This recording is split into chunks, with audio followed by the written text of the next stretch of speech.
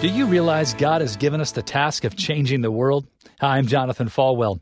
Are you wondering what I'm talking about? Us changing the world? Really? Can we do that? But this is really our mission as Christ followers, to share the gospel with everyone within our sphere of influence. Show them the love of Christ, that transforming, liberating, life-changing love.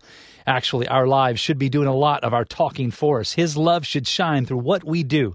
The Apostle Paul writes, we understand our fearful responsibility to our Lord, so we work hard to persuade others. Listen, we've got to be passionate about this. It's important. This is not something that we must take lightly. We must be serious in letting people see Christ in everything that we do, so that His light shines through us. You've been listening to One-on-One with Pastor Jonathan. To learn more, visit falwell.com. Falwell. Falwell.com.